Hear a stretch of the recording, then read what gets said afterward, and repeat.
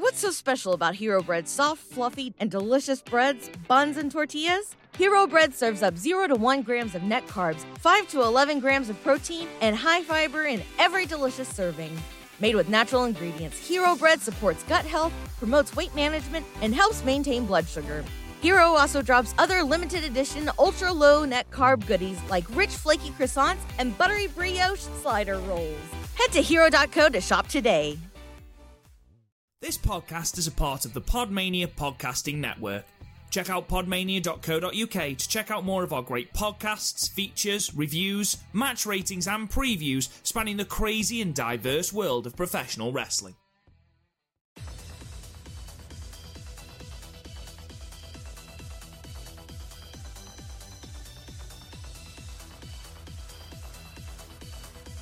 Hello guys and welcome to the Stardom Cast, your weekly sort of audio source of all things World Wondering Stardom, right here on the Podmania Podcasting Network. I'm your host, Rob Goodwin, and I'm joined as ever by the Vegeta Mark himself, Chris O'Brien. Chris, how are you, my friend? I'm hopped up on caffeine, and Vegeta versus Keno happened today. Nothing else happened today, Rob. Nothing is controversial is going on at all. Moving swiftly on. Before we came on air, genuinely, obviously, peek behind the curtain, we were talking about the incident that Chris is referring to between Ospreay and B. And we were talking about it. I was like, I should probably mention to Chris that let's not talk about it. And then I was like, oh, it's gonna get brought up anyway, isn't it? It's gonna get it's really tasteless. It's awful. It's ruined what was a good match, and it was pointless. I think that's pretty much our stance on it in a nutshell, Chris. Yeah, essentially, it's like it doesn't even further the story. Really, you can get over the story of Will Ospreay's a bit cuckoo for Cocoa Puffs without the domestic violence angle. Effectively, what he's done here is, I want the championship so much I'm going to beat my girlfriend up. But like those two things don't track. That's the thing. They don't track. It's like saying I'm really tired right now, so I'm going to kick a dog. Yeah, that's the thing. The two things don't connect. No, not at all. It's like I would really like a sandwich. I'm gonna go stab my brother. Like, it's not like, how did you get from A to B there, Billy? How did you get from A to B? It's ridiculous and tasteless, and I don't know who okayed it, but like whoever okayed it really needs to. It should be really worried for their fucking job right now. Jesus. I didn't think Ospreay would be able to do anything this year that topped his Big Billy with the Big Willie t-shirt. But he's managed it. He's managed it with this. It's there's being heel, and then there's just, I think the Super J Cast put up that little screen grab of Shingo going, "Read the room, Will." And yeah, fucking hell, read the room, Will. The general consensus used to be we should probably take Twitter off of Ospreay. We should probably just take everything off of it. He can't be trusted. Like, the man just can't be trusted with anything. It's such a shame because he's so good in ring. I don't understand. I'm past the point of giving a fuck about how good he is in ring. He's a fucking liability. Anyway, this is a Stardom podcast. Let's talk about some other things. Chris, how have you been this last week and a bit? But there was only one Vegeta match. That was quite hard for me. I actually, funny story. So, I occasionally, you know how like occasionally you'll not be asked to make lunch, so you think, fuck it, I'll just walk to the nearest supermarket. In my case, the Co-op, for a meal deal. Well, isn't that the only supermarket close to where you live? It's the only shop you have. We have an Asda, but like they don't do their meal deal shit. So I normally go to the Co-op. And so I went to the Co-op, and like from this Co-op, they do like this pasta. It's like pasta with pesto, mozzarella, and tomato, and it's lovely and great and green, and I really like it. And I went in, I've went in like 2 or 3 times this week to get a meal deal because big sad, so I can't be asked making lunch. So I just walk up and get the meal deal, and it's not been there at all. So then I run up to to the co-op yesterday because my mum needs some stuff, so I went up to grab it for her. And what's there? What's there? I've already had my lunch. What's there? The fucking pasta. Fuck you, co-op. Fuck you. Has it been a really slow week, mate? What? I've also been working on I've also been working on a video that no one's gonna watch, I guess, because no one who follows my fucking YouTube like it's genuinely a trend. If my thumbnail doesn't have a Puro star in it, it's not going to do very well. Like, I love the fact that we got less than 5 minutes into the podcast before you shield your own YouTube channel. I haven't even said what the YouTube channel's called, Chris Brown on YouTube. But yeah, so it doesn't do as well. So, but it's about Ring of Honor. It's going to be about Ring of Honor. So it's just not going to do well. Because I think it's only me and Forrest Silver in the whole fucking wrestling YouTube space who gives half a fuck about Ring of Honor. Yeah, hard to disagree with that, to be fair. Which is ridiculous, because it's better than New Japan. Fight you. Just is. Come at me. No, seriously, fight me. It's better than New Japan. They haven't done anything morally reprehensible all year. 2019, on the other hand, a bit dicey. I was just... it's morally wobbly ground. Yeah, like 2019, a bit wobbly, but 2021, they might have changed. Wrestling's awful. Wrestling's just awful, isn't it? Fuck this, I'm off. Yeah, it's not great. It's not a great landscape to be in. However, let's focus on the fucking positives. Are you regretting asking me how I've been? A little bit, mate. Yeah, it's more of just, a standalone question at the start of every podcast. Ask Chris how he is, and every single week I'm like, I wish I'd fucking asked now. I mean, like, I can pretend. I can just say fine and pretend I don't have more complex feelings if you want me to be that little. If you want me to just be your little whore who says nothing. But, I feel things, Robert. I can't help it. Right, okay, well, I'm glad we got that out of the way in a really awkward way.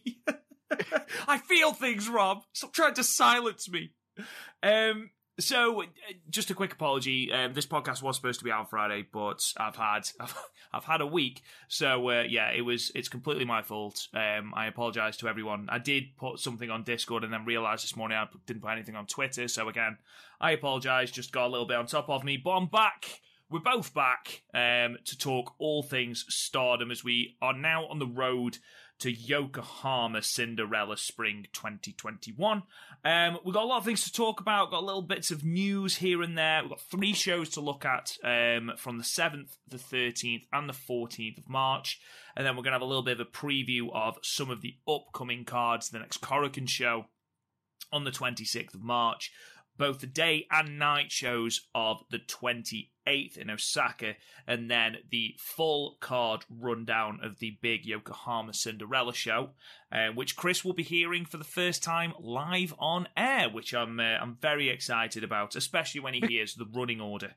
Because we talked about it at fucking 1 a.m. last night, and I was like, okay, can you just tell me the card? I can't be asked Googling. And then you were like, no, I'm going to tell you live on the podcast. And I felt fucking compelled to not look it up, because otherwise I might annoy Rob and he'd shout at me. He's very mean behind the scenes, ladies and gentlemen. I am. It is true. It is true. The amount of times my post office internet gets brought up is ridiculous. That's because the post... Before I met you, Chris, genuinely, I didn't know the post office did internet. And to be honest, judging from your internet standard, they don't really.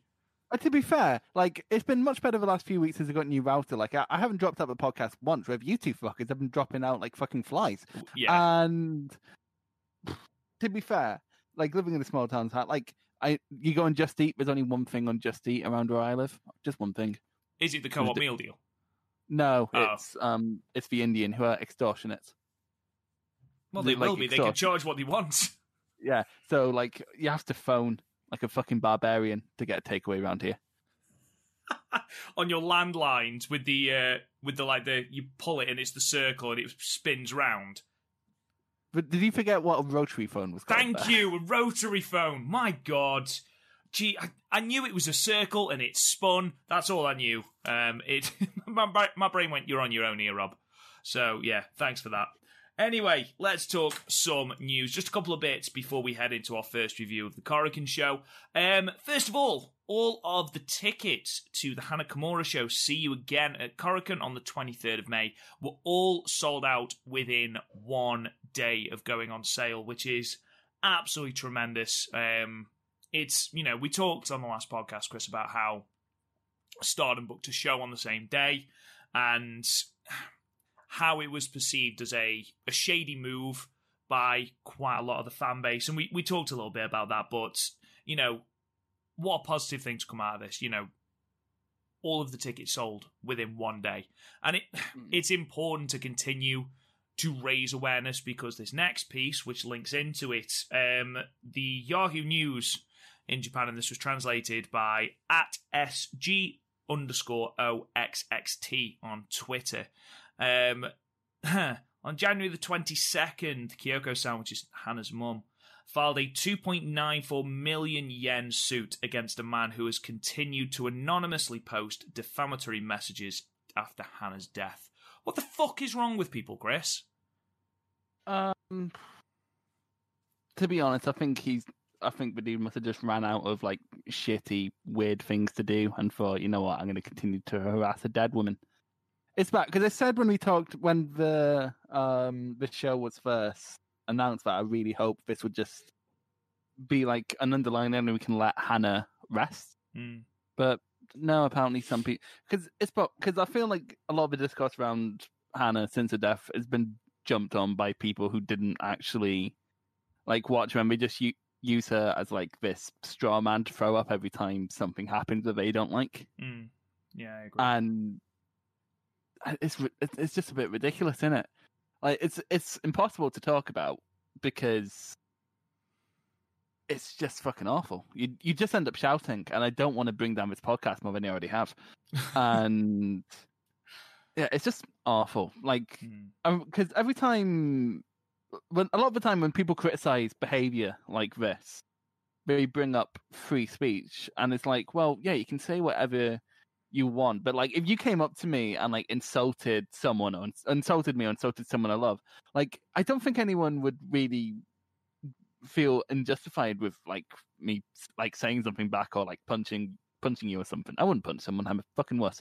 But you know what I mean? It's like those people who like go to a black person, say the N-word, and then get really, really surprised when that guy punches him because it's like you deserve that. You really fucking deserve that, and it's ridiculous. I don't know how these people can possibly feel about themselves if like all you do is harass a dead person.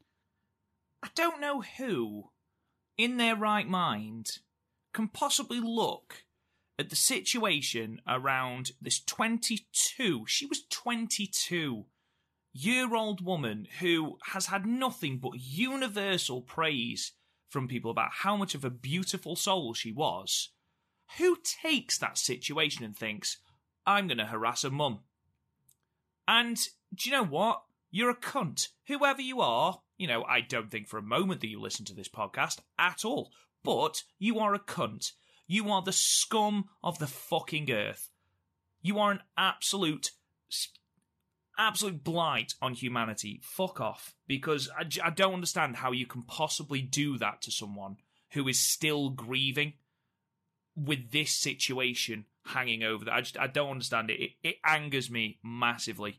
And, yes, she has filed a 2.94 million yen suit. That's ultimately not going to bring her daughter back. And that's something we need to remember. Genuinely took me aback you saying cunt there. Like, I say it all the time.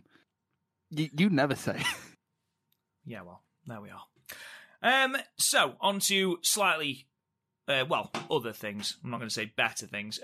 So, Yoshiko, who before the last couple of weeks was the Beyond the Sea champion in Seedling, she's had been forced to vacate the championship due to injury. The tournament, the ensuing tournament was then won by Asuka.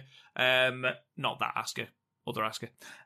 And I've brought this up only because it was rumoured before the Budokan show that Yoshiko was carrying a bad injury, and we were sort of not warned, but we were told that potentially this could impact the match that she would have with Mayu. And, you know, I actually thought, oh, well, she's clearly not injured because that is still, at this moment, that is my match of the year. And to then hear actually she was carrying a really, really bad injury, she's going to be out for 3 months plus, that just, it heaps even more praise on that match. The fact that she was injured to that extent and still managed to pull out what was an absolutely outstanding match with Mayu. I mean, yeah, fair play. Fair play, Chris. I mean, I only got 3 3/4 stars from Meltzer, so does it even exist? That is true, because Meltzer's ratings are the be-all and end-all, aren't they? Because how dare someone not have the same opinion as me? Anyway, yeah, it is really impressive. It makes me question whether or not she should have fucking done it, because that would unquestionably like hurt her recovery. Absolutely. But it is mightily impressive. It goes back to, you shouldn't let wrestlers decide when they need to take time off, because they just won't. They just won't. No, absolutely. They're passionate about it, obviously. Yeah, like literally they just won't until like they're forced to stop. So it's just, I feel like we're talking about a bad injury every week now. If there is a bright side to this, it's given Asuka a run with the seedling title, which is going to be very good. I'm going to take this moment to quickly put over the Beyond the Sea cast. Very good seedling cast. Go check them out. But Val is a bit too outspoken about how good he is at Mario Kart. Fucking one-on-one me, buddy. But otherwise, yeah, you should go listen to them. They're good because they're very knowledgeable. Yeah, absolutely. On the Dragon Suplex Network. Go and check them out. Lovely lads. Beyond that, the clown has got gold, Chris. The clown has got gold. No, this brings a kayfabe conversation, because Great Muta and Keiji Muto... that is a good point.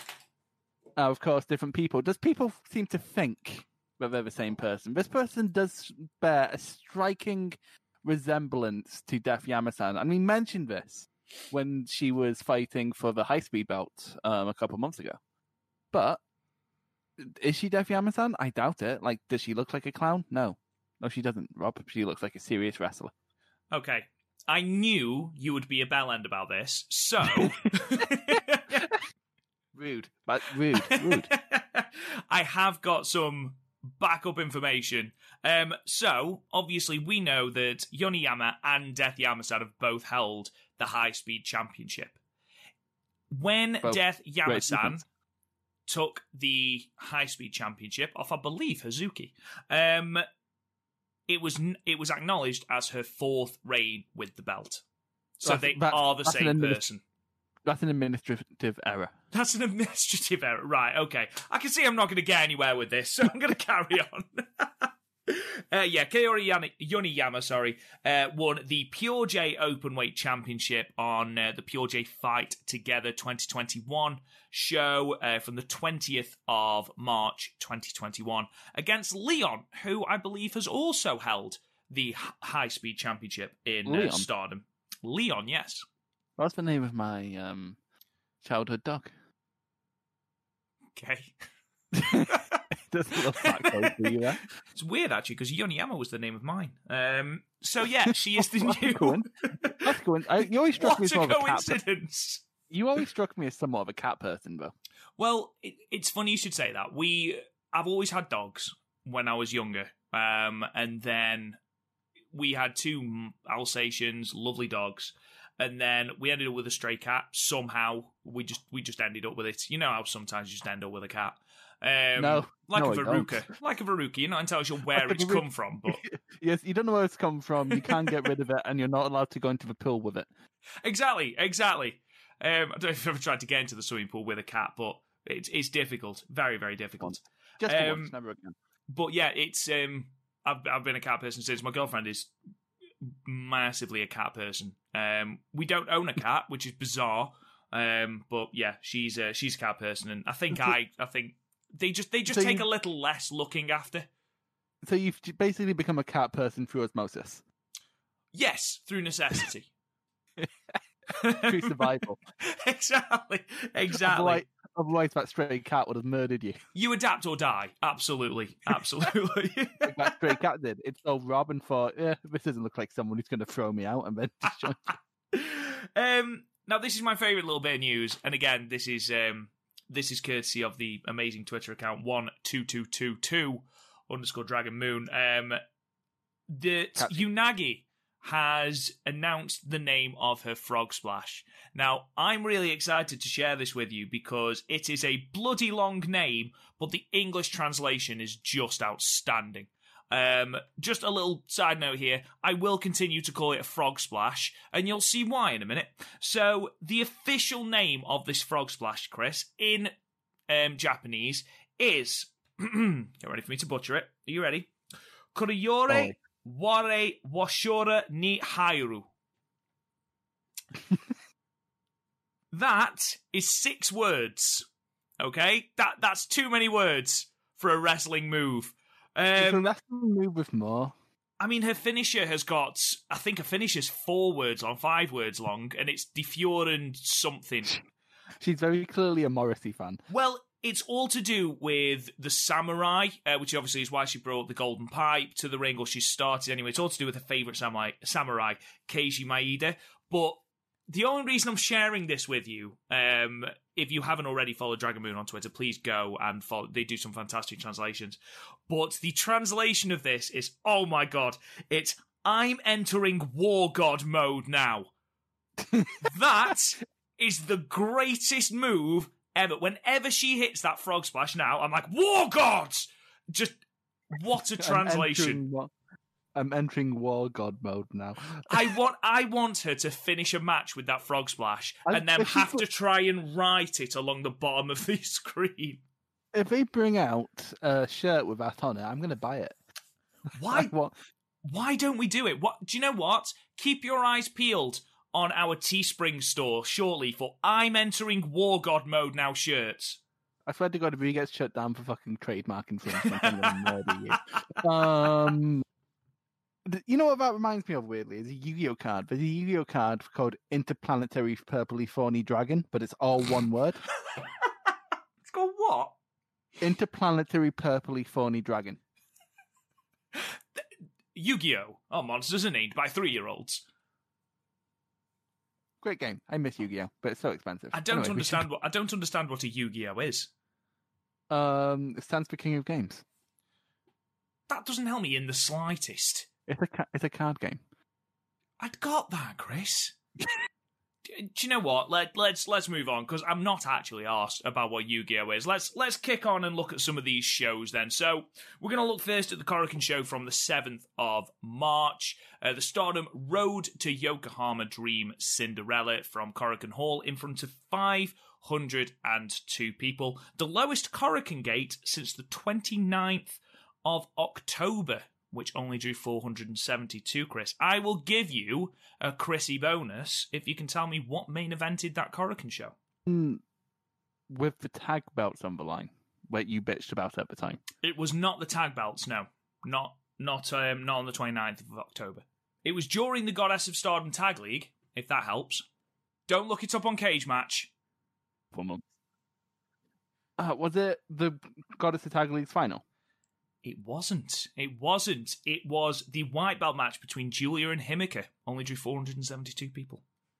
Oh, to be fair, that match was meh. You didn't enjoy that match. I didn't mind it, to be fair. I thought it was okay. But I know we've talked at length about how we shouldn't be using attendances as a barometer, especially at in the current time in Stardom. But do you think that it was anything to do with the card? Because, I mean, we're on the back of, obviously, All-Star Dream Cinderella, this enormous show which it seems to have put Stardom on the map for quite a lot of wrestling fans.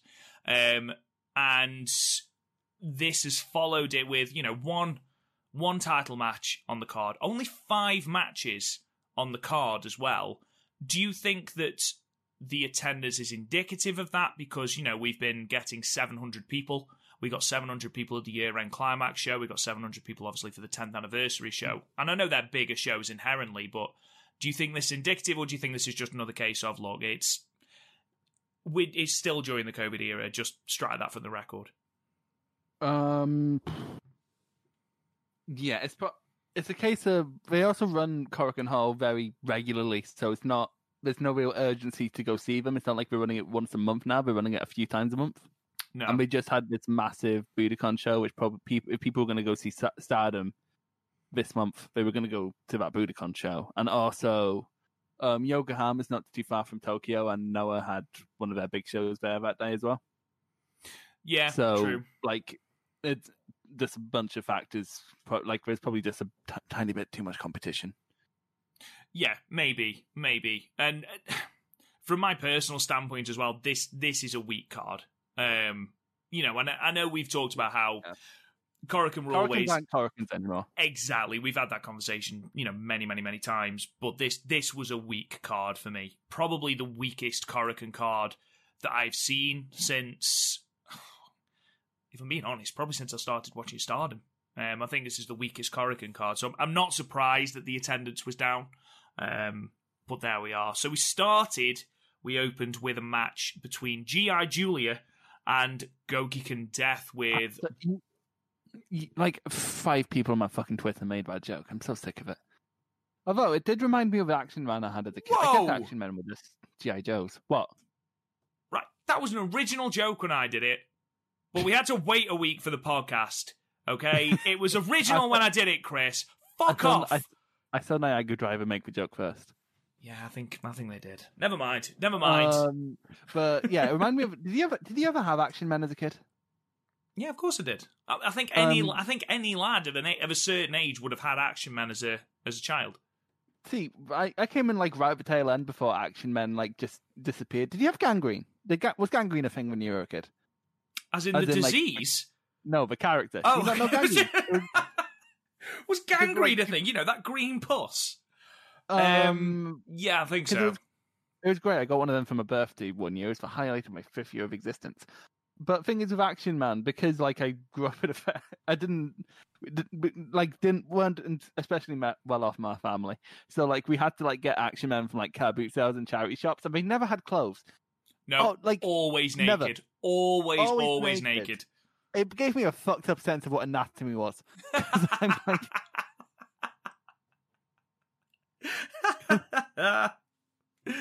I feel like we've already spent too much time talking about Action Man.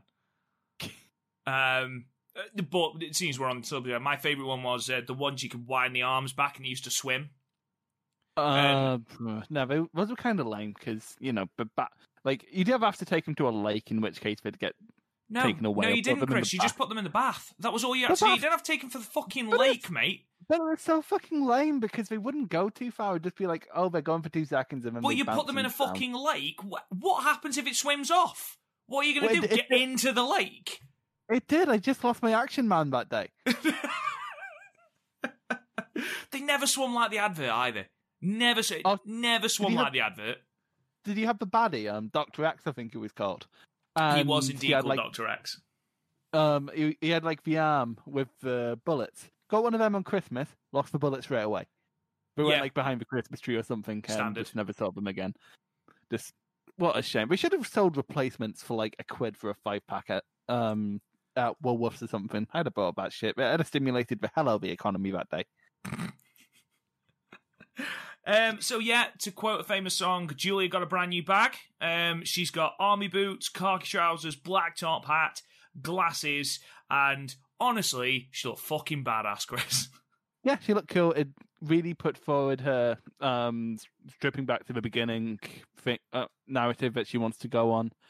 Going up against Death is a perfect person to do that with because, rookie. Her song doesn't quite suit her now, though, because she's sort of dressed like this fucking god descending from the heavens. And now looks like that person your mother warned you about in case they sold you drugs. And... yeah, she does look like someone who's waiting at a bus stop in the shady part of town, doesn't she? And just in terms of like how she dresses, not in terms of anything else. Oh yeah. Like, it doesn't help that she's got her hands in her pockets and sort of shuffling to the ring as well. Yeah, like quite frankly, she should just start lighting a cigarette and look at a picture and just look at Tokyo Sports longingly. We're completely in stumble. The match itself was like nothing, because it's a death match, as in like a Gogan death match. Anyway. I did like Julia just not putting up with death shit though. Yeah, it was a weird disparity in general, because like Julia was obviously very conscious of the fact that she looked different in character. She looked different, and she'd just been humbled by Tam at Budokan, so everyone knew she'd lost. She's back at the start, but that didn't stop her being a dickhead. So it was weird to see her battle with her own. Because she's just naturally a bit of a prick. Yeah, exactly. To see her battling with her own humility and basically like, what the fuck is this clown shit? I want to beat the shit out of it. The greatest bit of this match, by an absolute country mile, is Julia pulling the hair back of Goken Death while she's in like almost the camel clutch, and then Death trying to do the same, and then be freaked out by Julia's bald head and not being able to grab any of the hair. That tickled me far more than it should have done. Like a confused Pokemon. It was. It was like, where's the hair? There's normally hair here. Like has she never met with someone with short hair in her whole life? But it was the fact that the confusion then continued after the match, just after Julia had pinned her, with one of the most horrible looking back suplexes I think I've ever seen, and then pinning her with a foot. Death's just sort of continuing going, the hair, I don't understand. So yeah, very, very strange.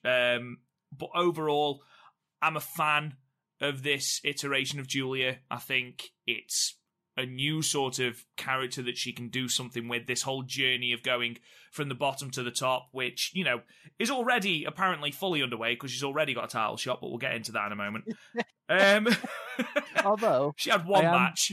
I am very much looking forward to the return of Shooter Julia. Shoot! Oh my god! I'm gonna fucking miss those promos. Well, to be honest, there was a moment with Shooter Julia and Mina which proper made me giggle, but we'll get on to that when we get on to the Shinkiba card. Match 2 then saw Konami defeat Lady C at 5 minutes and 21 seconds with the buzzsaw kick. Not a lot really to say about this. Lady C continues to steadily improve, and again, just looks okay, but ultimately just got beaten by Konami. There's not a lot else to say, Chris, really. Yeah, her presence is definitely there. Her presence is improving. She actually has more of an entrance than just walking out now.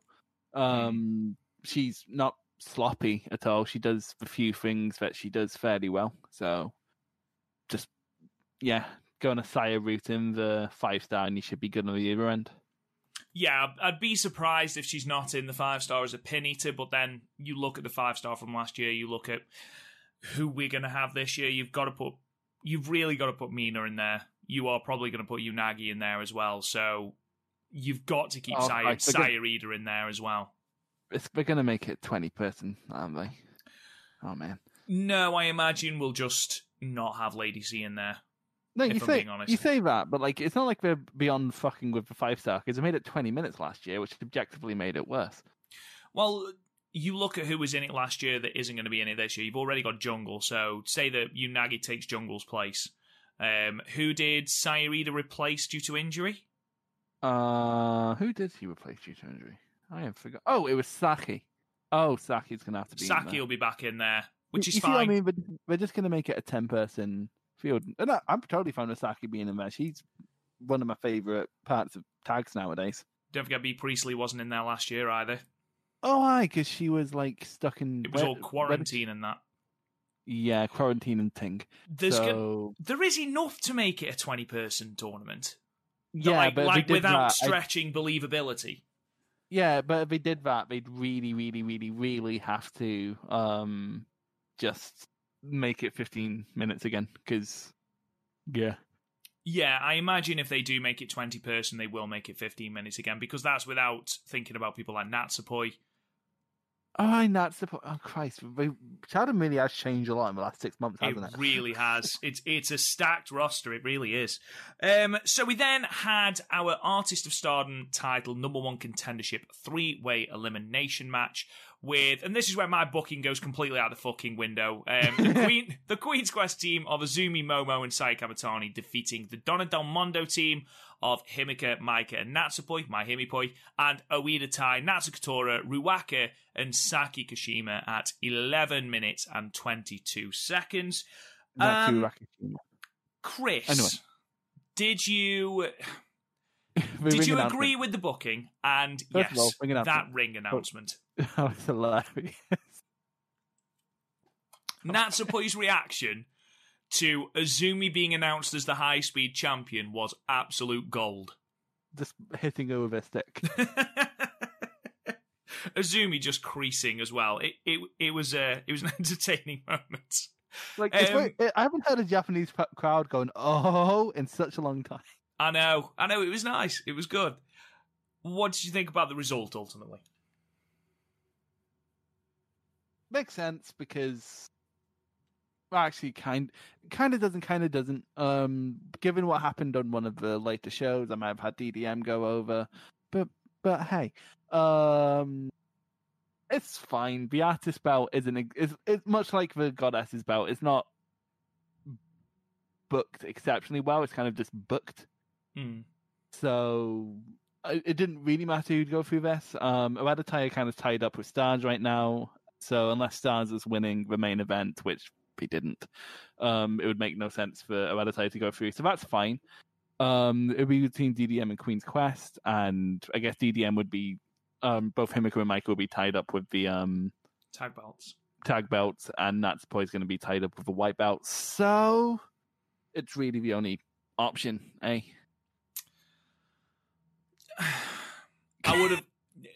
I still go back to my booking on the previous podcast. If you've got this all-out war, he says in inverted commas, between Oida Tai and Stars, yes, the Artist of Stardom Championships are the most prestigious championships in the world. It's just something to add to that battle.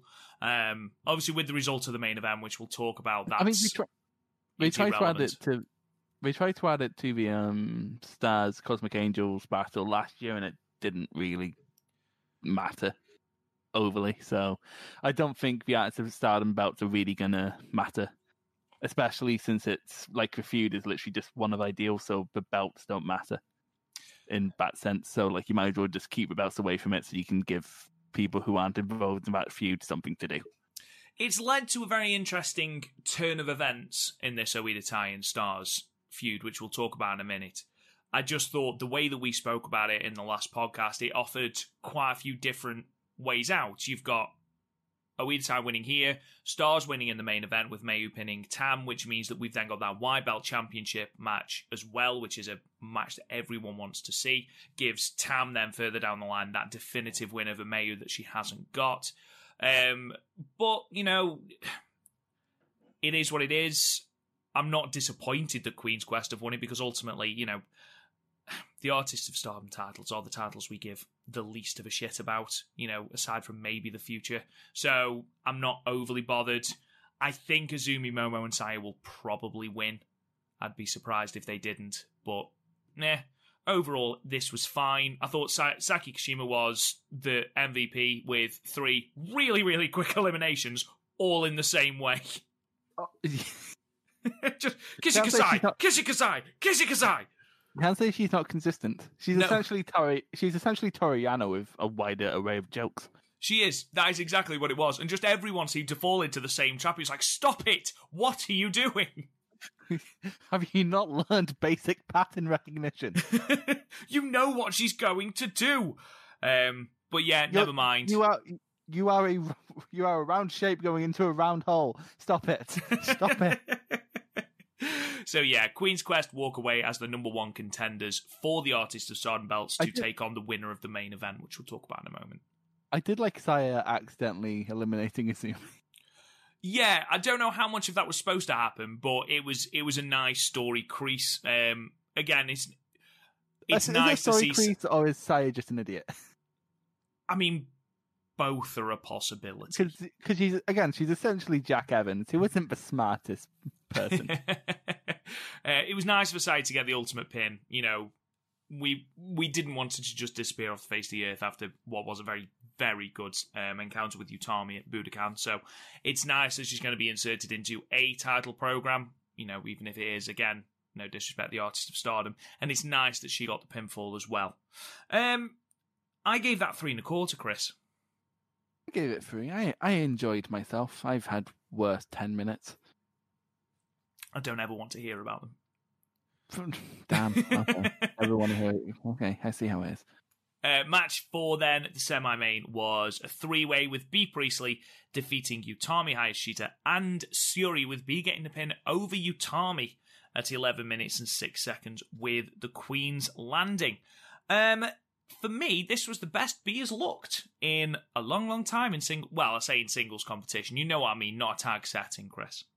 Yeah, she looks alright, but it's one of 2 triple threat matches that would have been better served as a tag match. But we've had, because it's one of those things where you just see the triple threat and it's you just didn't have anywhere else to put these two, did you? We had Syuri and Utami. It's what are we going to do? Shit. Yeah. It's a weird one, isn't it? It is literally and we say this a lot when it comes to Stardom shows. We're normally just talking about the random B shows. This is a Korakuen show, and it feels like we just pressed random on fucking universe mode. Other than that, the match was fine. The match was good, fast paced. No one really botched, which is saying something when B's in a match.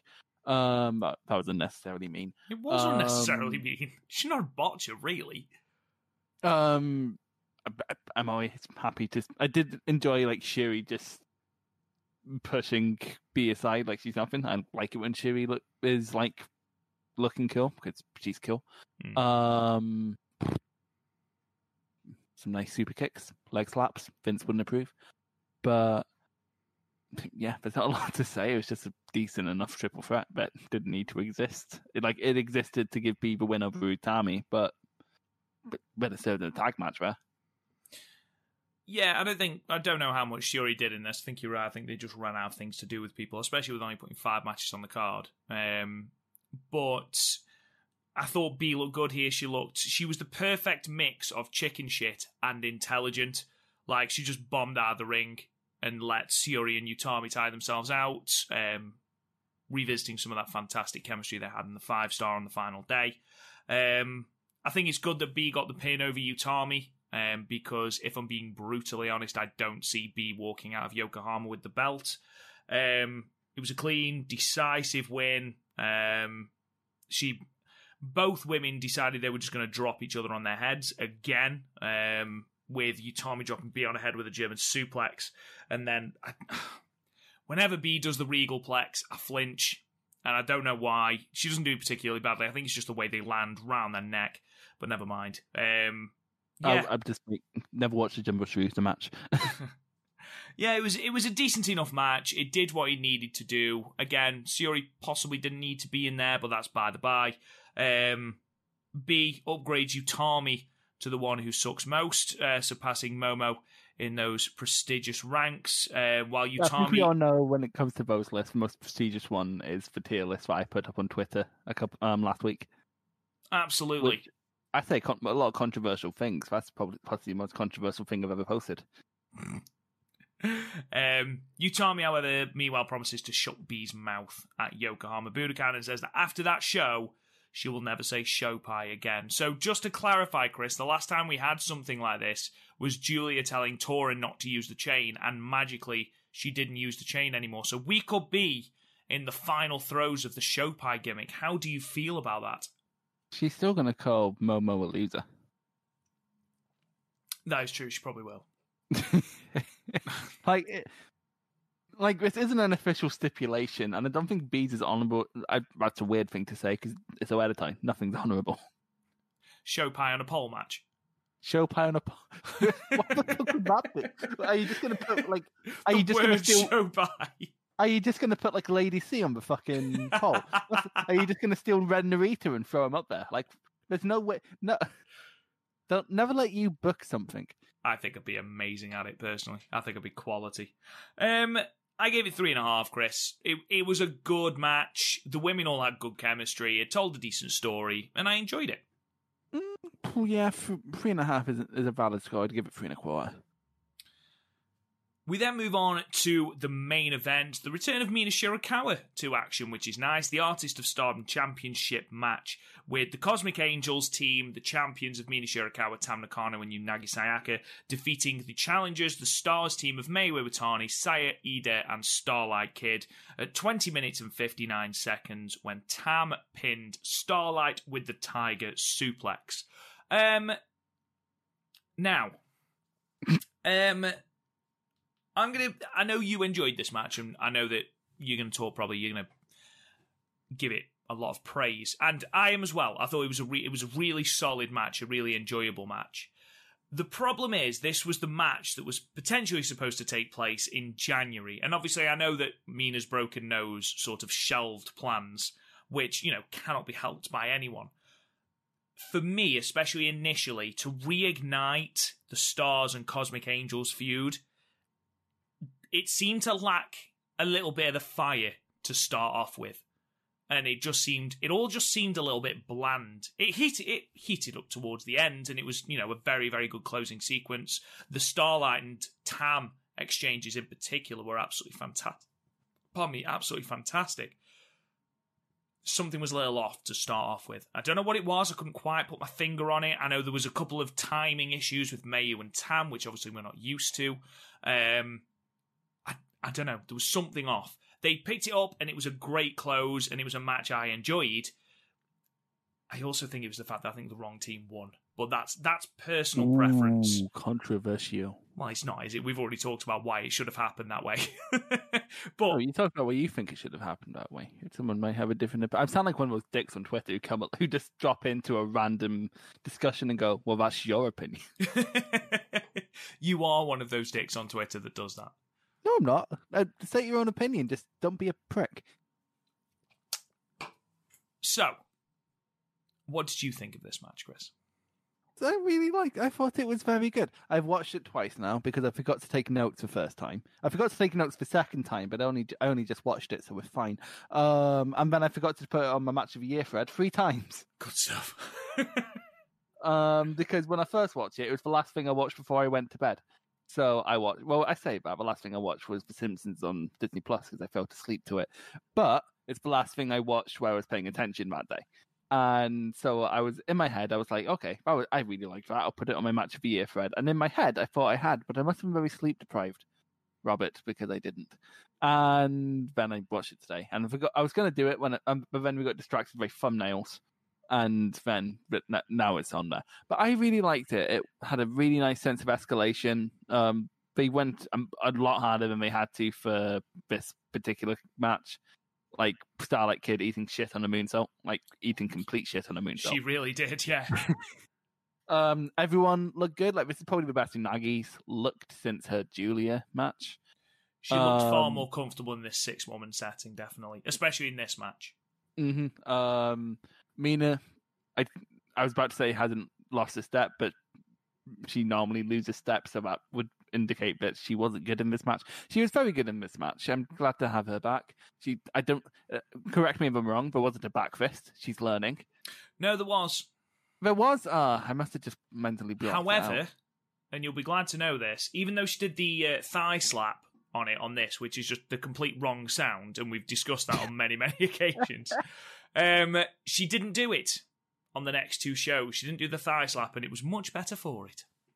Yeah, just don't do back. Like, either watch Kenta Kobashi tapes or don't do it. Just lay it in there. I want to see Phil's break noses. That's probably not fair given who is. Anyway, there was some timing issues between Mayu and Tam. That was a bit weird, but then Tam and Starlight had incredible chemistry. It was really good at the end where people were just sort of fucking people out the ring. It's like, yeah, I did something. Oh shit! It just bodies flying everywhere. It was like watching. Have you ever played Minecraft? I'm really, really intrigued to follow this. So let's say, for argument's sake, yes. No, just answer the question. But have you? Have you actually? No. You haven't? Oh, you must be a bit old. But like you said, like sometimes when I got bored and had Minecraft open, I just set TNT over the place, and explode it. That's kind of what the end of this match looked like. It was just carnage everywhere. Is that it, or?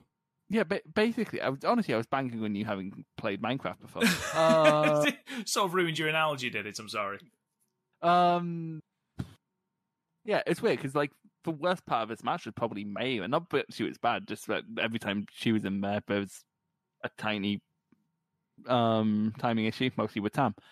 But otherwise, it was really good. Really, all the See, I don't know because I was going to call them younger talent, but then I realized Mina and Unagi are older than most of the people in the ring.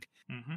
So like, I can't call them younger talent, but I can't call all four of them rookies because Starlight Kid's in there. And she's probably the most tenured person next to Tam and May.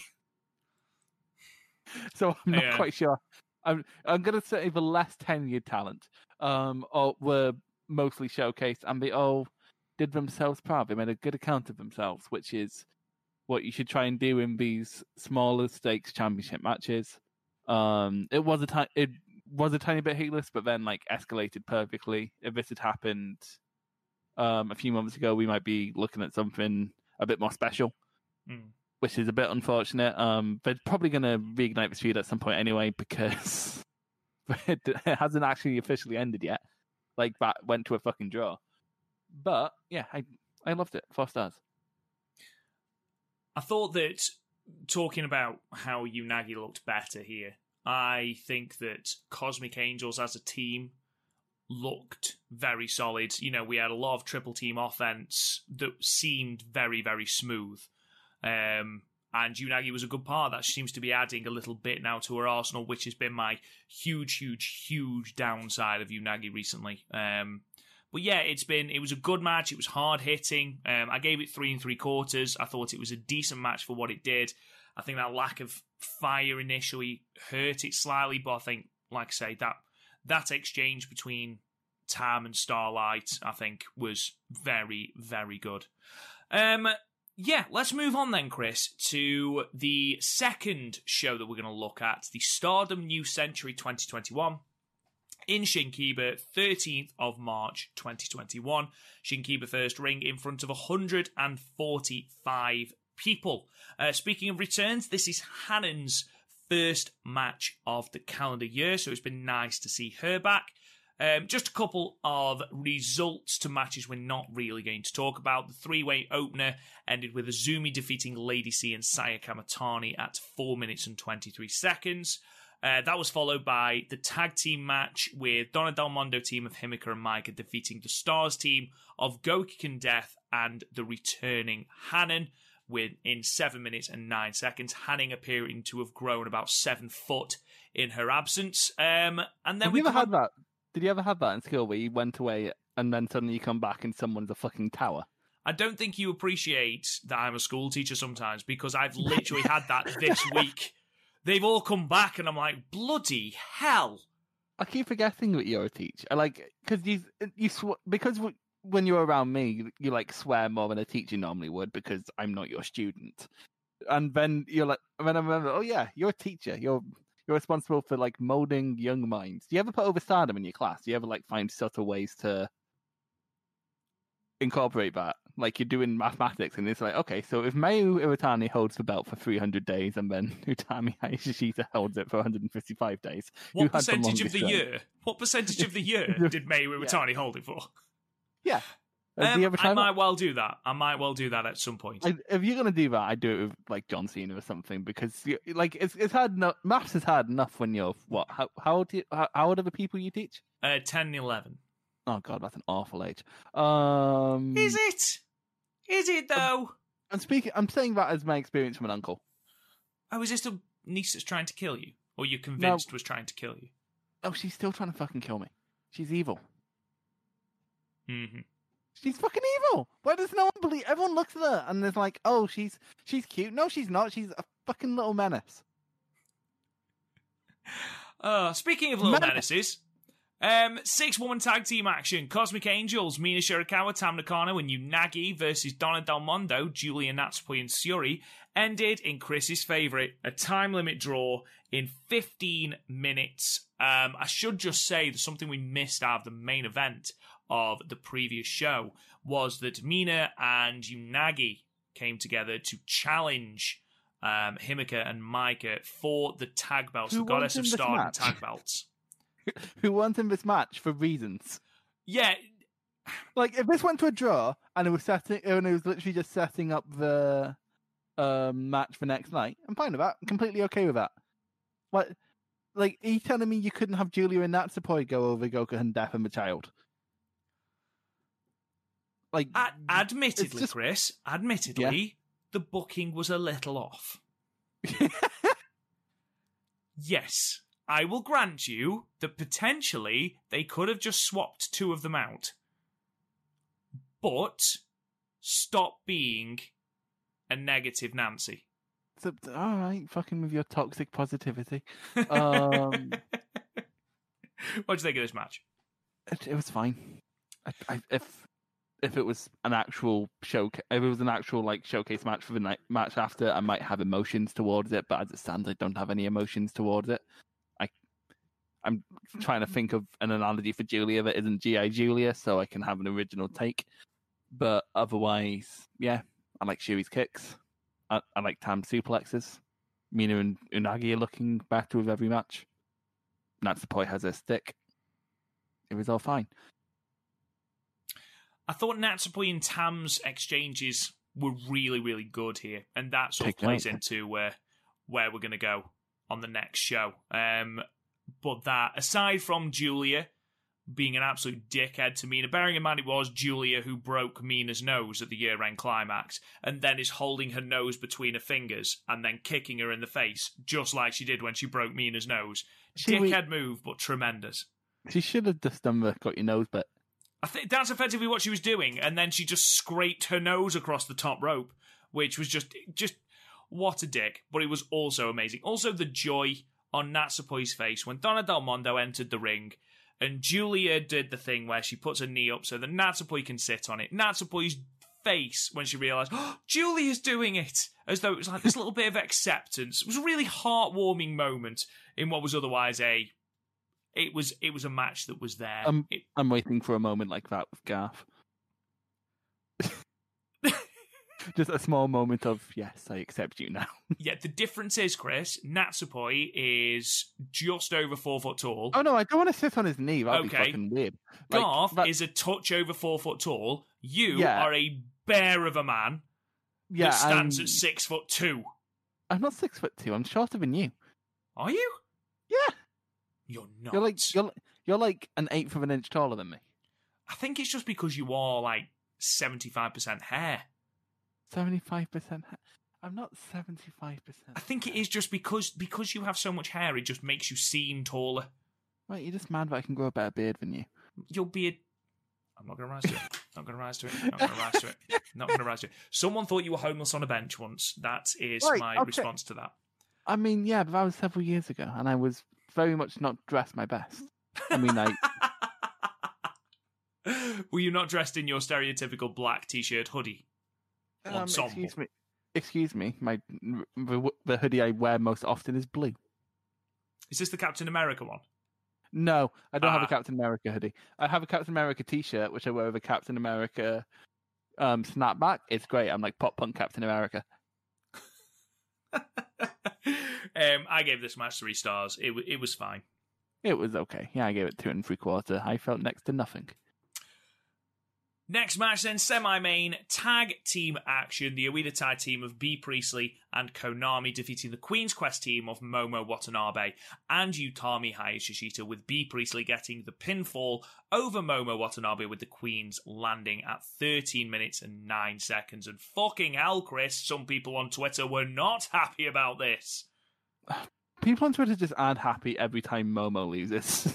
One of the comments that I grabbed, and I apologize, I accidentally screenshot it and didn't actually screenshot your name either, but it was, what the fuck, Momo deserves better. If this doesn't stop, I shall stop watching Stardom, and I don't think I'm the only one. Momo does not deserve this.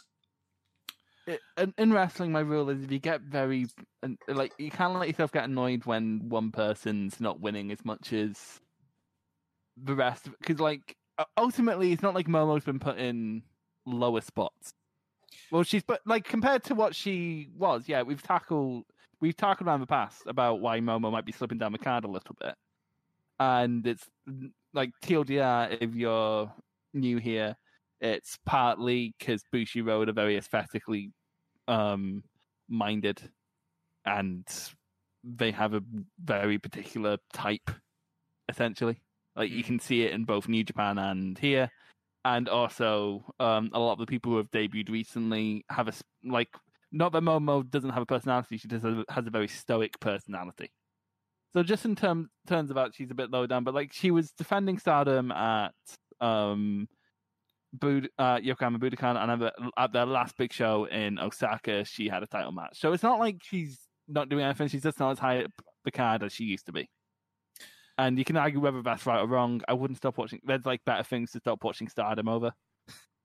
Yeah, definitely. And just echoing Chris's sentiment here, she went for the title at what was Stardom's biggest show before Budokan in Osaka in December. She main evented that show with Utami, put on a fantastic match. She then main evented against Syuri at the festival, the Great Fire Festival Eve, or whatever it was called. Main evented that, great match. She then was one of the people going to Seedling to represent Stardom as well with Saya Ida. She then was in a high-profile singles match at Budokan with Nene Takahashi. Now, I haven't called that person out because their opinion is wrong. That's not why I've done this. If you are a massive fan of Momo and just are repeatedly seeing them lose, welcome to being a Newcastle United fan. But no, in all seriousness. No, but like... she's kind of in like the Tomohiro Ishii position. Exactly. Someone made a fantastic comparison, Chris. She's Kenta Kobashi. I wouldn't go that far. Oh, really? No, but if she gets that, she's going to get that cathartic, that rise, and finally get the championship. Because she is 20. She is 20 years old. People forget how young this roster is. Because she's been in the company for what seems like forever. She's 20 years old. And I saw someone I can't remember who it was. It was someone in the Discord, was talking about Starlight Kid in the same way, about how on earth can Unagi and Mina have belts before Starlight Kid? And on one hand, I understand, because Starlight Kid is a very important, tenured, really good member of the roster. But you've got to remember, Starlight, yes, Mina and Unagi have got the Artist of Stardom title belts. Who gives a fuck about the Artist of Stardom title belts? Yes, they went for the Goddess of Stardom titles later on this run of shows. Starlight, in the last couple of weeks, has gone for the white belt, main eventing a Korakuen show in an absolutely stellar match with Julia. She's going for the high-speed belt again. She seems to be some manner of ambassador. She was the host of that thing that her and Mayu did, where they were looking back on Mayu's career. She hosted that. So she's not being buried, or she's just seen as a... Plus, again, like you said, Chris, she's 18. Mina and Unagi are 30 years plus. It's also a case of, like, because... Okay, so in terms of, like, pure wrestling ability, Momo's better than... Would it be too bold to say that in terms of like a pure wrestler, Momo's better than any of the champions right now? Like, she's better than Utami. She's better than Tam. She's better than Maika. She's better than, like, etc. She's better than that, like, but like at that point you're mistaking wrestling for what's it called? A meritocracy? Not is that what it's called? I've completely forgotten the word. I'm annoyed. But like, you're mistaking it for it's definitely not merit. I've forgotten what the fucking word is. But like, you're mistaking wrestling for something where talent always comes first, when like you can just look in like the entirety of wrestling history, and that's definitely not the fucking case. No, like that's never been the case. I think that's a problem, because like a lot of people who come on to, especially like Stardom and New Japan, I feel like that's some of the first falling off points after you come off WWE and go over to Japanese wrestling. And I think a lot of people mistake it for because they're not WWE, they're going to push for everyone that I want to see pushed, and that's just not how that works. That's never been how that works. Like, a lot of my favorite wrestlers right now don't get pushed very often. Like, and that's... I hate saying this because I understand the frustration. But that's kind of just the nature of the beast. And I understand going because I say all the time WWE doesn't deserve Daniel Bryan, but to be fair, I say that for reasons other than his push because he's getting a title match this weekend. He's getting a title match tonight. Will I watch that? I might have to steal Rob's network and watch that. But yeah, I don't know. I don't think Momo's had a unfair shake at it. And she does well in every opportunity given. If she was frustrated, I wouldn't blame her. If she went somewhere else, I wouldn't blame her. But I don't think her current predicament, because she's been pushed, she's either been in constant title programs or in high profile feuds. This is the first time since 5-Star actually, where she hadn't been in some form of a high profile feud, because she went from 5-Star to B to Itami to Shiri to Nene. It's not like she's booked better than Ishii, because Ishii half the time doesn't have a fucking feud going on. Yeah, he's just in 6-man tags, isn't he? Yeah, so it's just now past Budokan where she doesn't really have a ton going on, and that just happens sometimes. Half this roster goes between tournaments floating. And I understand the frustration if you are a Momo fan with the whole B thing. B seems to constantly have the upper hand on Momo. Unfortunately, at the moment, they are heating B up because ultimately, and yes, I know this was going on far beyond B's title challenge, but she is going to go over here because she's going for the red belt. She isn't going to pin Utami again. She's only just pinned Utami. I imagine this Shopai thing will eventually have some sort of cathartic sort of climax to it. Maybe not, but ultimately... I still stand by my claim. I still stand by my theory that it's just B saying shit. Maybe. It's the Will Ospreay school of doing things. I imagine Momo Watanabe at some point will rise to the top. I imagine she has got so much time left. And it's not like she's never had a title. It's not, the Starlight Kid thing, I understand she's never held a singles title in Star apart from the future.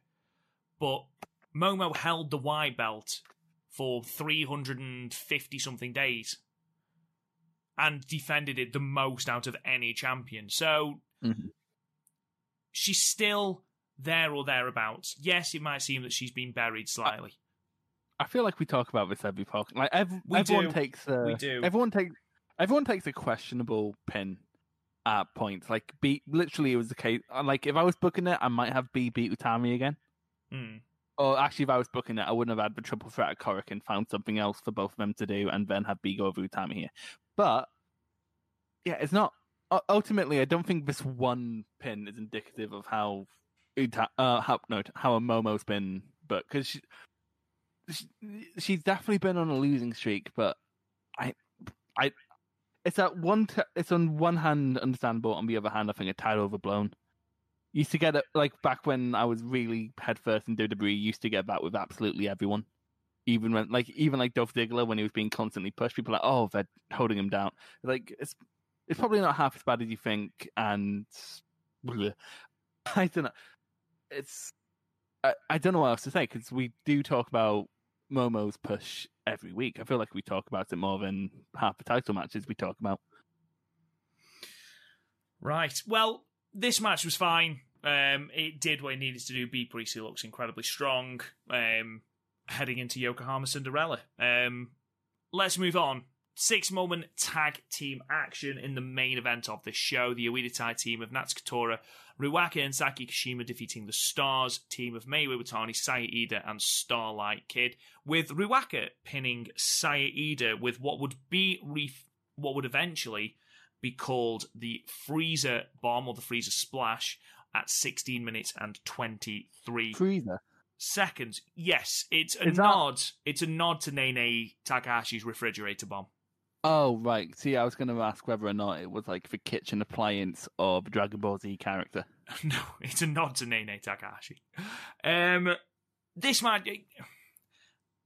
This was very, very similar to every other Oedo Tai and Stars 6-woman tag that we've had. But they acknowledged that in the post-match, which I thought was good. And then this would lead on to what was being said on the 14th. It was Riwaka who got the pinfall over Sayurida, but that was with interference from Saki Kashima giving Sayurida the gentlest of gentle love taps on the head with the chair. Riwaka would then go on to challenge Sayurida for the future belt. Chris, what do you make of Riwaka since she turned heel? My nana used to warn me of the dangers of rock and or roll, and I think, quite frankly, it's visible on the screen. Now, don't let your children listen to rock. I just realized. See, my statement's laughable as soon as you see like my Discord photo, because it's like me in makeup with you can clearly see like belong. You can tell that I'm a degenerate, but like I just realized half the people watching this won't have seen my Discord photo, so it makes no sense to them. I'm just nipping them out of the bud because I don't want to be called a Christian fundamentalist again. Again? Oh no! I remember.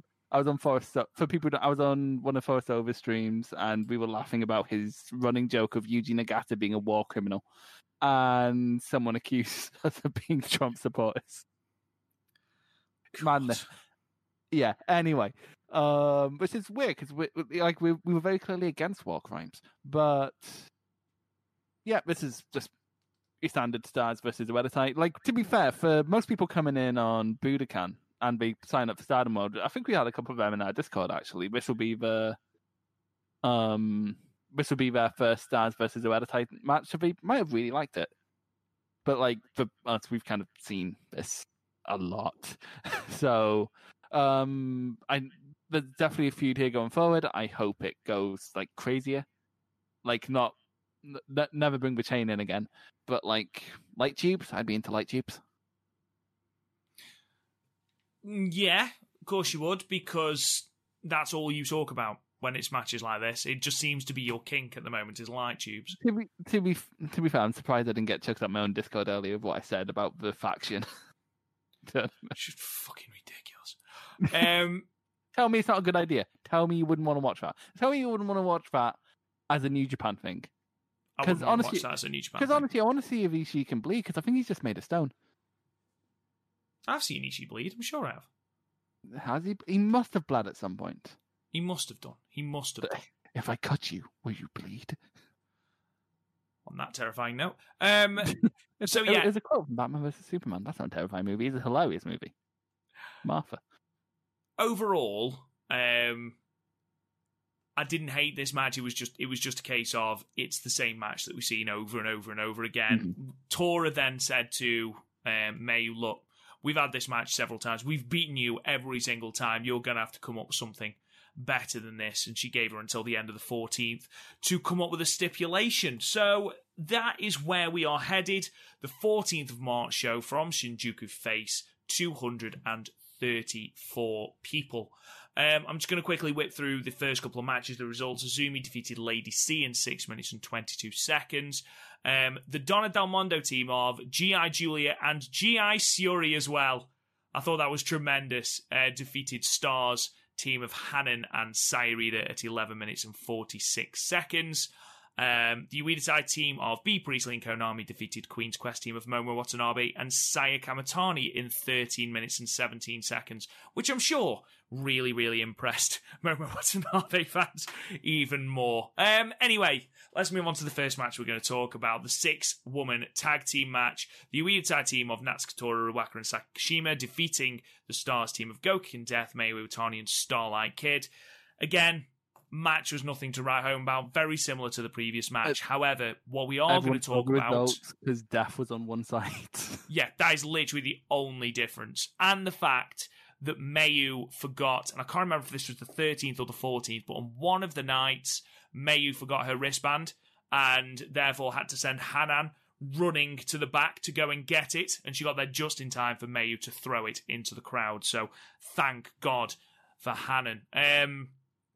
Post-match, Tora turned to Mayu and said, I've given you a day, what have you come up with? And the first thing Mayu said was, we're going to face each other in a sumo showdown, which Tora looked at her and went, have you seen who you're talking to? Can you even lift me? Which really made me giggle. Bro, do you even lift? Bro, do you even lift? And then Mayu went, no, okay, fair enough. What about if we did some rope work? To which Tora just went, you're an idiot, basically. No, that's absolutely... What? No. So she said... It basically played out like a Podmania production meeting. It was very much like a... Yeah, if you imagine Mayu was Chris and me as Tora, that was pretty much what happened. So Tora said, thankfully for you, Oedo Tai have come up with a suggestion. They proffered the idea of a 5-on-5 elimination tag match, which will be on the 4th of the 4th, the Yokohama Cinderella card, with the last one eliminated from the team that loses, they will become part of the other unit. So, for example, if Mayu was the last one to be eliminated on the Stars team and the Stars team lost, then she will be forced to join Oedo Tai. What do you think of this stipulation, Chris? Early prediction? Who do you see winning and who do you see turning? Well, it depends on how you want to play it. If you want to play it serious, you could have someone like you could have like Mariluz have to go there and have basically have a Oedo Tai abuse her and have her have to fight her way up the faction. That could be interesting. Or have Starlight go forward and she has a black mask. She becomes turns from Tiger Mask to Black Tiger. Or you can have Death go over. That'd be quite a cool story. I mean, yeah, I think...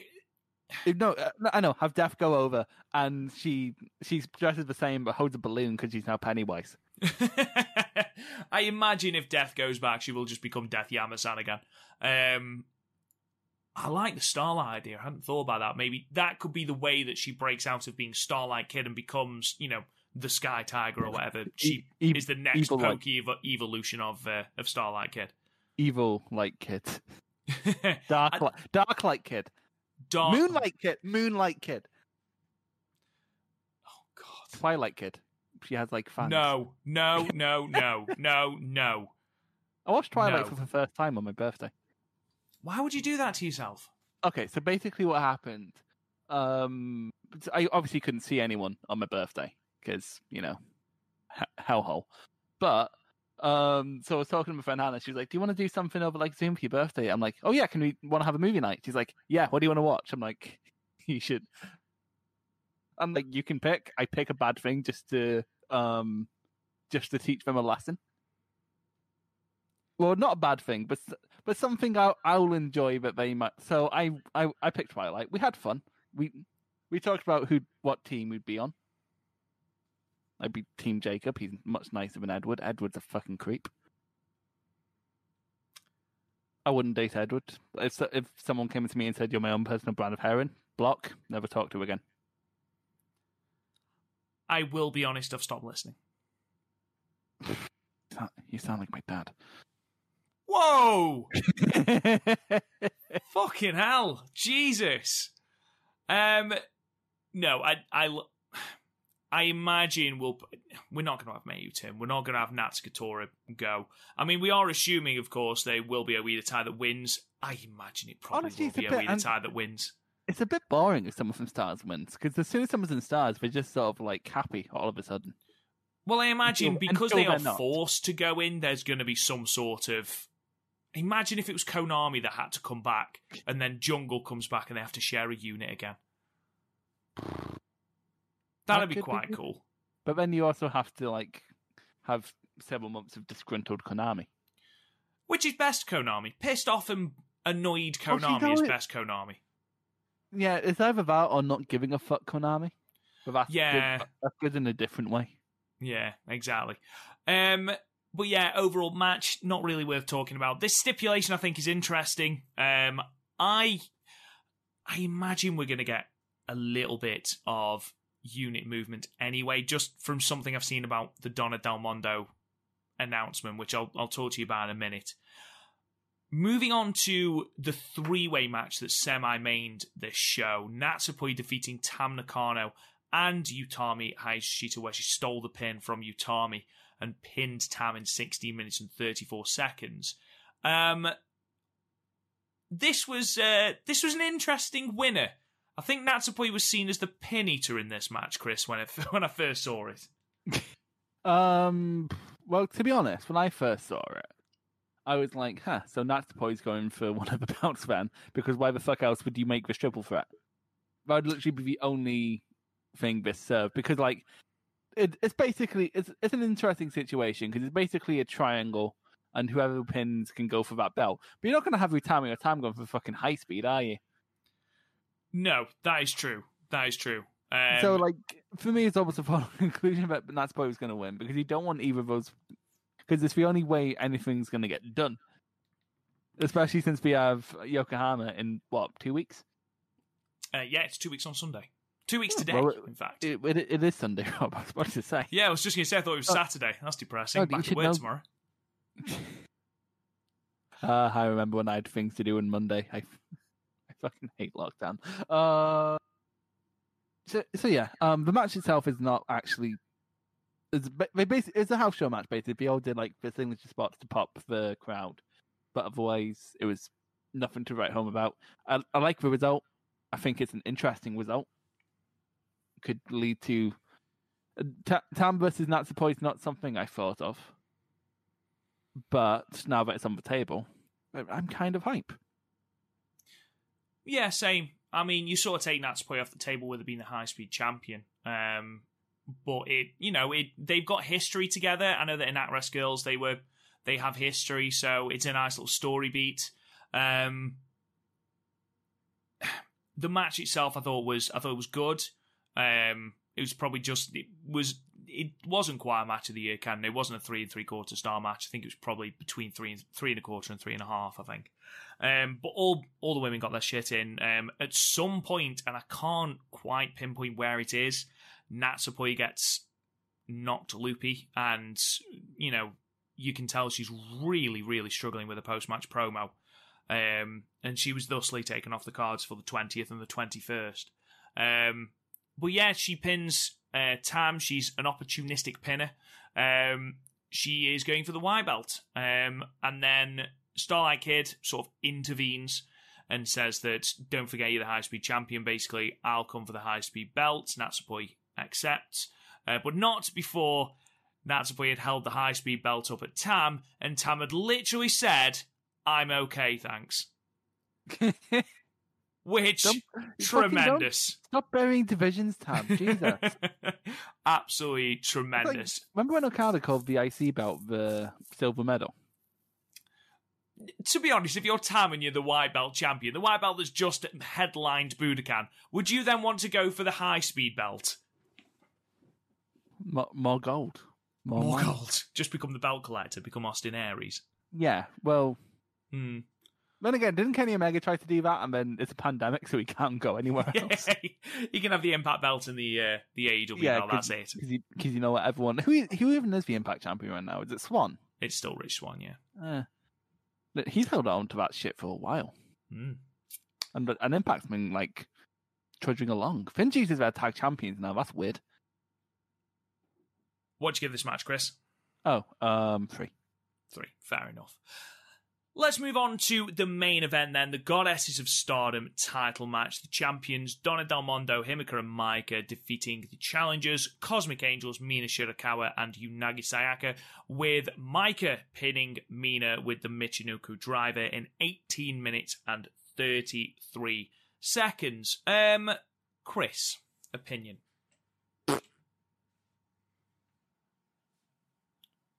Really? That's it? No, okay.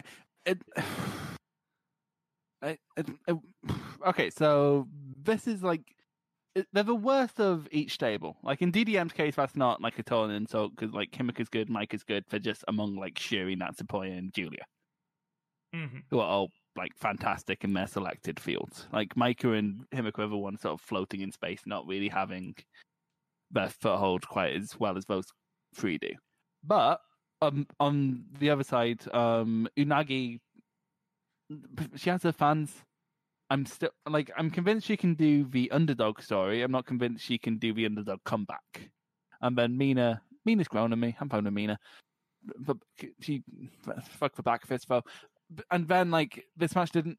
If this match was 10 minutes, I'd probably have the same opinion of it I'd have of the tag match at Budokan, where it was good, but the non-champion team clearly had more chemistry together. Whereas here, it's that, but stretched out far too thin. Far, far too thin. For, like, these 4 people.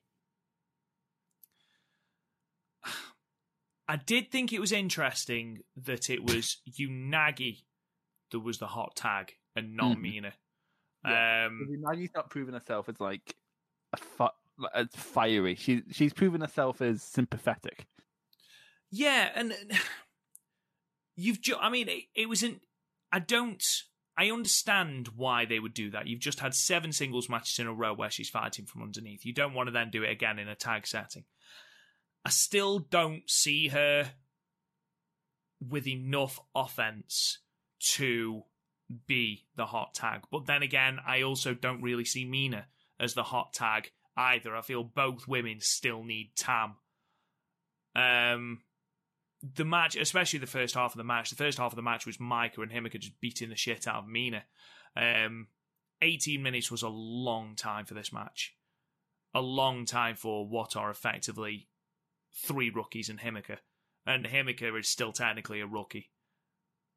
It's a long time. And I'm not saying this is a bad match. It's not a bad match by any stretch of the imagination. All women had their flashes. Micah especially, I think, was the MVP of this match. There was no build to this match. It seemed like a very hastily thrown together match. They'd had no matches against Himika and Micah in the lead up. And in the lead up, I mean the one show that preceded this one. Mina and Unagi have not really done anything to warrant getting a Goddess of Stardom title match. And yeah, it was stretched a lot. There was large sections of this match that you could cut out. The closing stretch was good, but then again, you're going to be hard-pressed to find a Stardom match where the closing stretch isn't very good. It was It was a fine start and a fine ending, but you don't. A lot of people seem to just judge matches on that when the middle can set up so much. Exactly. I mean, don't forget I want the terrifying highs, for worrying lows, for creamy middles. Well, we did have that because don't forget, Unagi did hit the I'm entering War God mode now, so we did have that. I might offend some of the blue noses who cluck their tongues, roll their eyes, and say, "What's to be done with this Chris O'Brien?" What? What are you talking about? I was trying to quote The Simpsons, but I forgot the quote halfway through, and then you interrupted me. Amazing. Yeah, it was a match that was there. It was a filler defense in almost every single way of the word, unfortunately. I don't think it did a great deal for Mina and Unagi. For me, and I know I'm potentially piling on a little bit, it exposed them for, how far behind Himika and Micah they actually are. But by the by, I gave it 2.5, Chris. So did I. I gave it 2.25. I didn't actively hate it. Just, it was very, very flawed. Yeah, it was. And I think the issues in the offense came to the fore quite badly. And you never thought, and I know this doesn't ordinarily affect a match, like we didn't, for example, know we knew Sai Kamatani wasn't going to come out of Budokan with the belt, but it didn't affect your enjoyment of the match. Here, I knew Mina and Unagi weren't coming out with the belts, and it actually did affect my enjoyment slightly of the match, but I think it's because of all the reasons that I gave beforehand. However, after this, Micah called out the team of Julia and Suri to basically name them the next challengers to the Goddess of Stardom belts, which means that, yes, Julia has managed to work her way up from the bottom of Stardom to a championship opportunity in 3 shows, which is quite impressive. Start from the bottom, now we're here. I enjoyed this massively because the match is going to be tremendous, and we've got condescending Julia, which is where my fantasy booking is going to come in when we talk about the Yokohama Cinderella show. Now, Chris, have you got anything else you'd like to say before I read you the cards of the next couple of shows. Yes, you never said when I took this job, is dental covered? That's literally how I feel right now. So anyway, the second part of the road to Yokohama, Cinderella, at Korakuen is on the 26th of March, and the card is as follows. Sayurida versus Ruaka for the Future of Stardom Championship. Three-way between Natsupoi, Lady C, and Gokiken Death. Hina is returning on the card with a tag team match between Mike and Himeka and Utami and Hina. We've also got Rena's in-ring return, 6-woman tag, Mayu, Starlight Kid, and Hanan taking on Natsukatora, Saki Kashima, and Rena. Tag team match is the semi-main with Julia and Syuri taking on Konami and B. Priestley.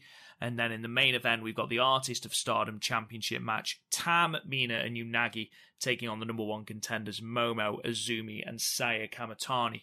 Chris, what do you think of that card? Solid week card.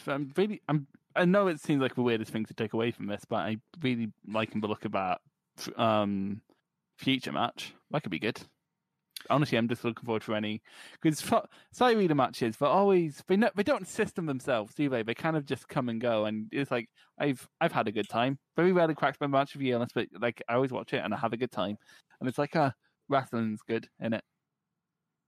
Yeah, no, it should be an interesting match. I wouldn't be surprised, and I know this is a bold claim. It wouldn't surprise me if Ruaka wins. With Oida tie interference, I think Ruaka could win. Are you telling me Ruaka could win a belt designed for people within her demographic? She's 16. She's 16, mate. Demographic's the wrong word to use there. But I don't know what other words I could use. The only thing is, I don't see who else Ida's going to take on. You've got Hina and Rena coming back, which is great. You've got Hanan who's coming back, which is great. But I don't really see them as championship caliber. Even if it is the future, which, I know. But Ruaka with Oida Tai interference, it's another wrinkle in the Oida Tai versus Stars story, definitely. Yes. So, let's move on then. The 28th of March, got day and night shows in Osaka. The cards are thus. So in the day, we have got Syuri versus Momo versus Lady C. We've got Mayu and Sayurida versus Konami and B. Priestley. During these shows, we have got what is known as the Unit Tournament, which is just a 6-woman tag tournament, basically, with Utami, Azumi, and Saya Kamatani being one team, Unagi, Tam, Mina being another team, Tora, Ruaka, Saki being one team, and then Maika, Himeka, and Julia being one team. That's basically what this is. So we've then got the Unit Tournament first round, which is Cosmic Angels versus Queen's Quest. We've then got the next tournament round 1, which is Julia, Maika, and Himeka versus Natsukatora, Saki, and Ruaka. And then in the main event of the day show, it is Natsupoi versus Starlight Kid for the High Speed Championship. Let's be perfectly honest, Chris, that's the match from this day show, isn't it? Natsupoi versus Starlight Kid. That could be a tremendous match. That could be very good. That could be very high speed. Well, that's for division, I guess. That was a poorly executed joke. Take 2? No. That could be very good. I'm really looking forward to that. Starlight's been low-key one of the best things about Stardom this year. I say low-key. She's the best Stardom match of the year, but She has been tremendous this year. I can't believe she's the same performer that she is that, when I first started watching Stardom, she's just come on so much. The night show is as follows. We have got Lady C versus B. Priestley. Starlight Kid versus Momo Watanabe versus Konami, which is a tasty little 3-way. Momo's going to get pinned, and we're going to have to talk about Momo for 10 minutes. Yes, 100% that is going to happen. Syuri and Natsupoi versus Mayu, Iwatani, and Saya Ida in a tag match. And then in the semi-main, we've got the Unit Tournament third place playoff. And in the main event, it is the Unit Tournament finals. Chris, anything that jumps out at you, or would you like me to read you the Yokohama Budokan show from the 4th of April? Yes. Right. Let's do this then. So, and this is the thing I imagine we're going to talk about for quite a bit. So, the Yokohama Cinderella 2021 show in spring. So, we open with a 3-way, Azumi versus Hina versus Lady C. Match 2, singles match, Momo Watanabe versus Mina Shirakawa. Third match, Unagi Sayaka versus Saya Kamatani. Match 4, we've got the loser joins the enemy elimination tag match. The teams being Mayu Iwatani, Starlight Kid, Sayarida, Gokiken Death, and Hanan versus Natsuko Tora, Saki Kashima, Konami, Ruaka, and Rina. Match 5 is Tam versus Natsupoi for the Wonder of Stardom title. Match 6 is the World of Stardom Championship match between Utami and B. Unami. And then the main event is the Goddesses of Stardom title match. Maika and Himika versus Julia and Syuri. Couple of things. The way you said Utami, it's like a really posh person saying, "You know me." Unami, dear. Unami, mate. Unami, dear. Yeah. Mad Nami, bruv. What else? I like that card, but I'm surprised what the main event is. They're clearly putting stock in Julia. I guess they see... I don't know. They seem to not have faith in Utami as a draw, but also, like, if they didn't have faith in that, why the fuck did we put the belt on her? It's a weird one, isn't it? Because also they're not putting a... It's not like they're giving... Like, no insult to, like, B, Saya, and Micah. Because the 2 title matches this year so far have in some way delivered, and like I have faith in B versus Utami because it's a matchup that happened before and I liked it then. But like when on paper these aren't these don't have the hype a May match would have, and I know that's partly because it's not May, but they're not like after Momo they've been given a I don't want to say lower talent, but like not people you don't expect to beat her. Like, her last 3 defenses have felt, on paper, have felt like filler. Which is fine. But, no, I don't know, I think you can only get away with 2 fillers on the bounce. I think you can only get away with, like, especially when it's the fucking, like, the white belt I got, the tag belts I don't fucking get. Because I understand, like, DDM are more popular, but at the same time, but, like, when it came to Budokan, Tam versus Julia was the more fulfilling story. It just was. Here, the DDM Civil War, not so much. I'm with you 100%. I mean, I don't think anyone that I've spoken to in regard to the Budokan show back at the start of the month, nobody had issue with the fact the white belt main evented over the red belt. Mm-hmm. I think the only people who didn't that were like people who were new to Stardom and didn't, and like. But, like, here, makes no sense. Makes absolutely no fucking sense. I hate this. I don't hate... I hate this for one reason.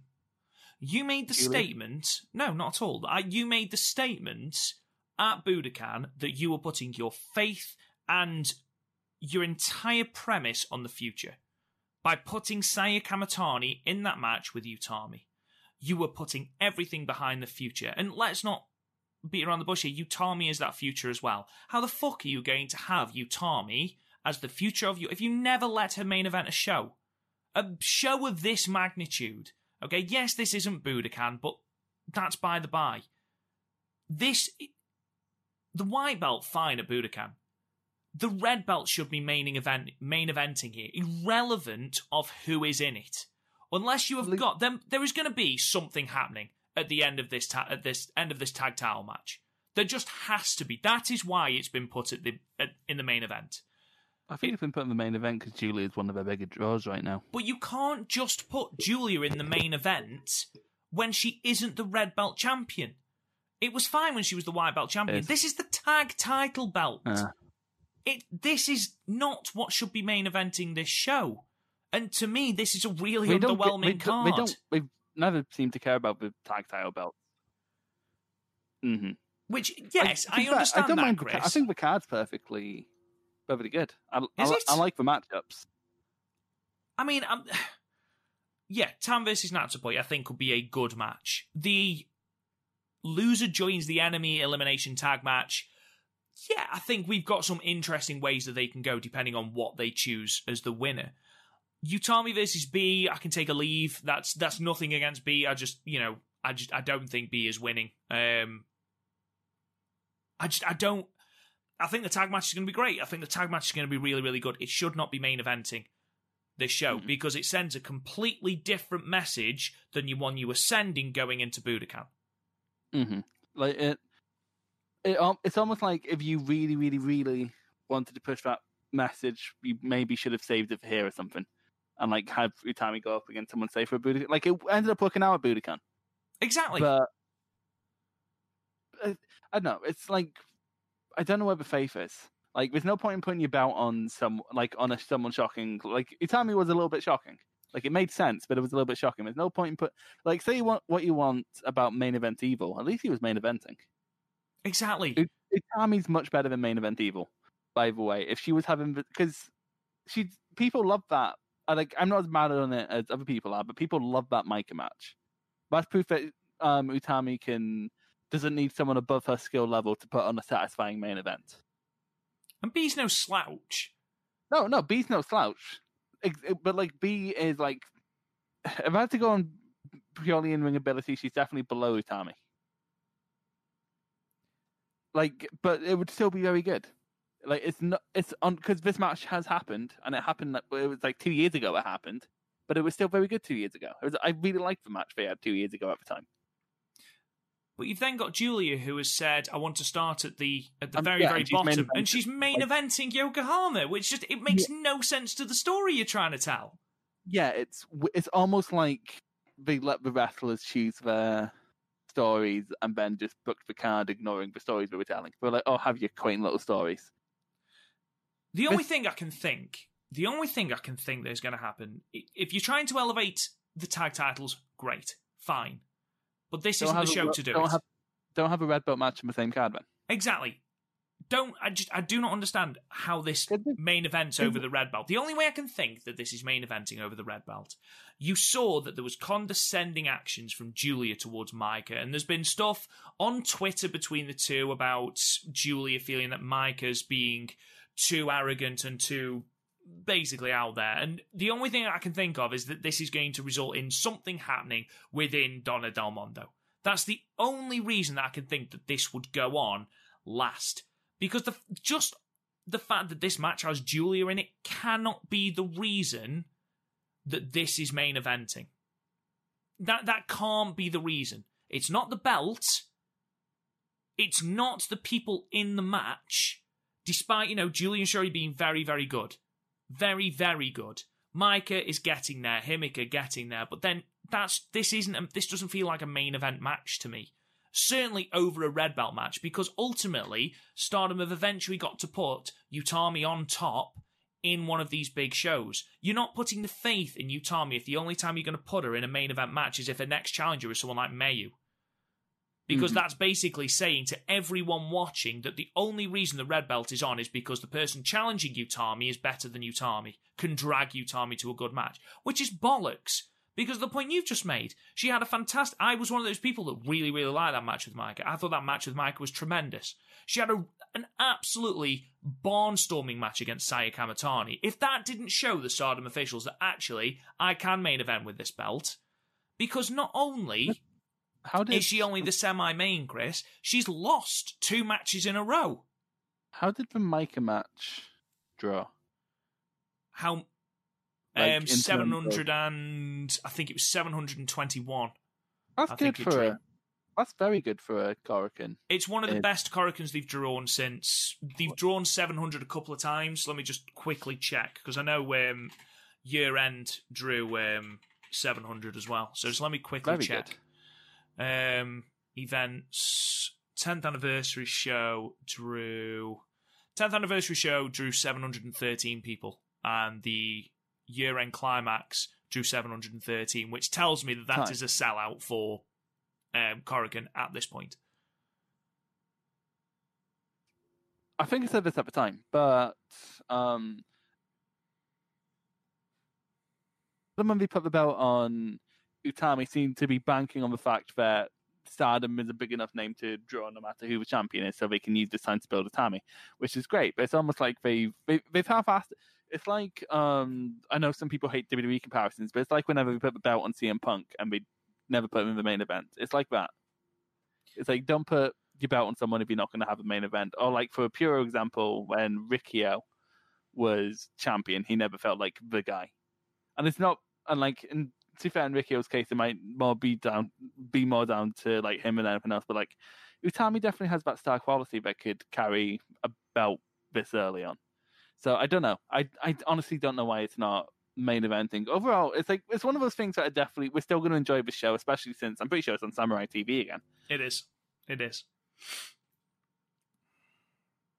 Bit to be desired. Yeah, but the booking leaves a tiny bit to be desired here, which is a shame, because I felt the same going into Budokan. I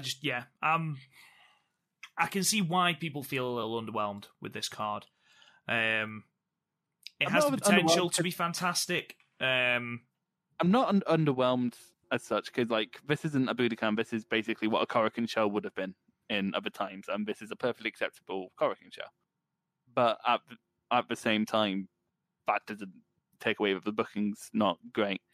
Because like I don't know, if you're trying to just don't have the red belt on the show, have her in a special singles match or something. I don't know. Just it's a weird thing. Like, because again, I got it at Budokan. I don't get it here. No, agreed. Right, let's end the podcast there then, Chris. Hopefully, ladies and gentlemen, the idea is that we are going to do one show. The next Korakuen show is the 26th, which is a Friday. We record on the Sunday. At the moment, we're going to keep it as the Sunday, but obviously it does depend completely on Stardom uploads. So if it's going to be a little bit later, which it potentially is, it might be Tuesday the 30th, something like that, before we can get our next podcast out. That podcast will also be our Yokohama Cinderella preview show. The Yokohama Cinderella show is the 4th of April, which is the following Sunday. Fingers crossed me and Chris will be able to watch it live, so we might even be able to do our review that night, but we'll have to see. We'll have to see if it's going to be as easy to watch it as it was last time. We'll have to wait and see. In the meantime, thank you so much for listening, guys. We really do appreciate it. Subscribe to the podcast wherever you get your podcasts. Please leave a review, a 5-star review, subscribe. It really does help us fire up those podcast charts. Go and check out the website, www.podmania.co.uk. You can find us on Twitter at @TheStardomCast. You can talk to me on Twitter at @RealRobGoodwin. Chris, where can they find you? At Chris Loves Piro. Go on YouTube. Chris O'Brien on YouTube. Oh, I have a video about Ring of Honor coming out. No one's going to watch it, but it's probably my best video yet. You should, if you're a fan of me, you should watch it, and then you'll become a fan of Ring of Honor. If you're a fan of me, but I have more subs than you. Fuck you. Yeah, of course. All right. Anyway, until then, guys, we'll speak to you guys again soon.